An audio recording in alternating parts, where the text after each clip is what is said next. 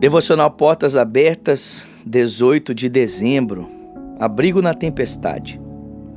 Ensinando-os a guardar todas as coisas que eu vos tenho ordenado, e eis que estou convosco todos os dias, até a consumação dos séculos.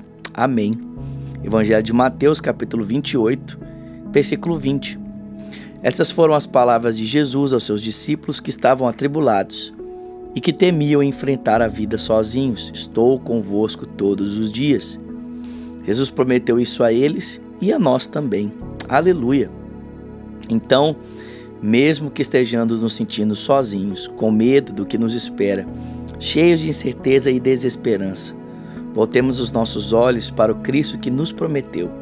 Com Jesus estamos seguros e Ele nos pode encher de coragem para que possamos prosseguir.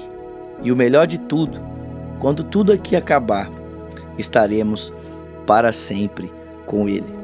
E é tão maravilhoso que podemos experimentar desse consolo, dessa proteção e desse amparo de Jesus no abraço do nosso irmão.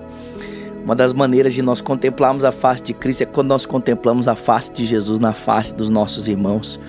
Uma das maneiras de nós sermos abraçados por Jesus é quando nós somos abraçados pelos nossos irmãos. Não apenas aguardamos pelo abraço do Senhor, quando seremos abraçados por Ele na glória, quando teremos aquele encontro maravilhoso com Ele nos ares, mas podemos ser abraçados pelo Senhor hoje, como a palavra diz, ó quão bom e quão suave é quando os irmãos vivem em união.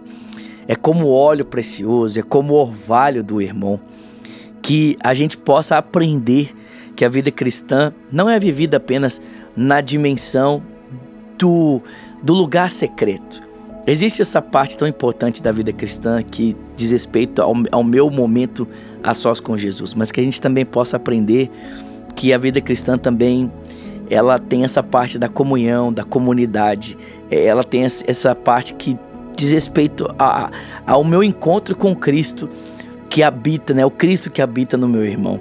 Que a gente possa entender que Jesus, Ele me chama para experimentar um pouco dele na minha vida, na minha conexão, na vida que eu encontro dele, na minha entrega, no meu encontro com o meu irmão, para a glória de Deus Pai.